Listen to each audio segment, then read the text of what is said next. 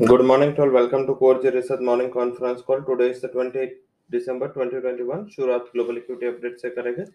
कल एस&पी फिर से नए हाई पे क्लोज हुआ। पर्टिकुलर ओमाइक्रॉन के कम जो कहर है उसका एक प्रभाव था। साथ में वहां पे जैसे हमारे यहाँ एफआईएस का काउंटर सेलिंग बंद था, इस हिसाब से कल अच्छी रिकवरी देखी।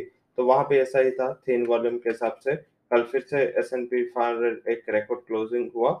सुबह भी देखे तो चाहे इंडियन मार्केट मीन्स के एसएक्स निफ्टी की बात करें तो उसके क्यूज एशियन मार्केट से फ्लैट होने की वजह से हायर लेवल से थोड़ा रेस्ट मूव था। हालांकि फिर से 100 पॉइंट तक तेजी के साथ चल रहा है। पर्टिकुलर जो लोअर लेवल से रिकवरी एशियन पीयर्स में देखी गई, तो इस हिसाब से देखे तो इसका फायदा एसएक्स को मिला और इस हिसाब से 100 पॉइंट से ज्यादा एसएक्स पॉजिटिव चल रहा है। हालांकि कंपनी को स्पेसिफिक काफी ज्यादा न्यूज है एंड जो ज्यादातर न्यूज पॉजिटिव साइड है तो उसका फोकस करेंगे। आज नया लिस्टिंग है सुप्रिया लाइफ साइंस, जहां उसका इश्यू प्राइस था 274, ₹2 के फेस वैल्यू का शेयर है। आज लिस्ट होगा सुप्रिया बी ग्रुप में लिस्ट होगा। 274 के करीब इश्यू प्राइस था।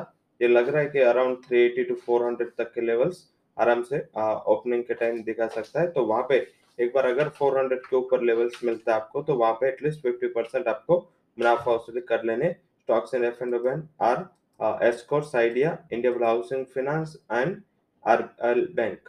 आज यूके के मार्केट क्लोज है। यूएस में कंज्यूमर कॉन्फिडेंस का नंबर है 8:30 बजे। तो ज्यादातर कोई बड़ी इकोनॉमिक इवेंट नहीं है, ऑप्शंस ऑफ इकोनॉमिक इवेंट है।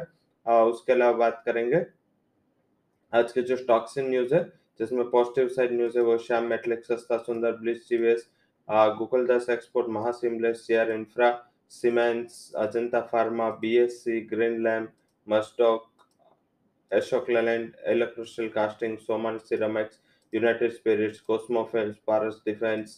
इसके लिए जो भी न्यूज आए वो पॉजिटिव है।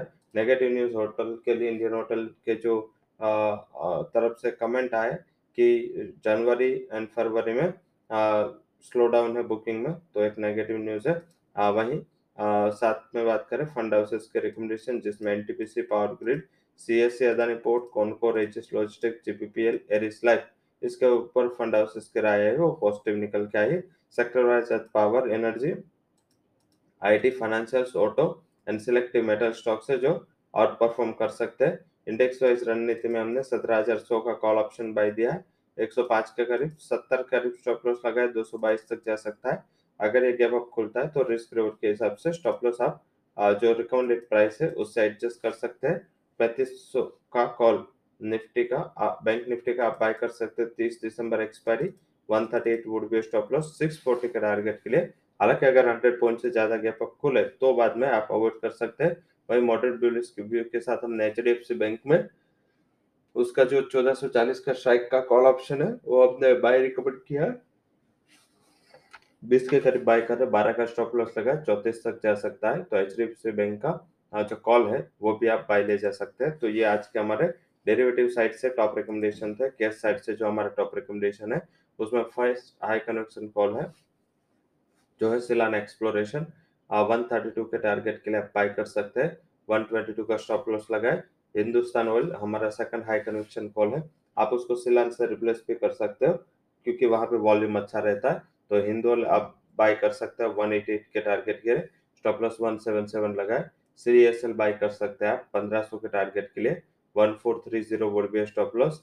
एंड जो हमारा तीसरा हाई कन्विक्शन कॉल है वो है मास seamless, it's a buy call, 520 would be target, 493 would be a stop loss. So that's all recommendations from Coach Equity and Derivative Research.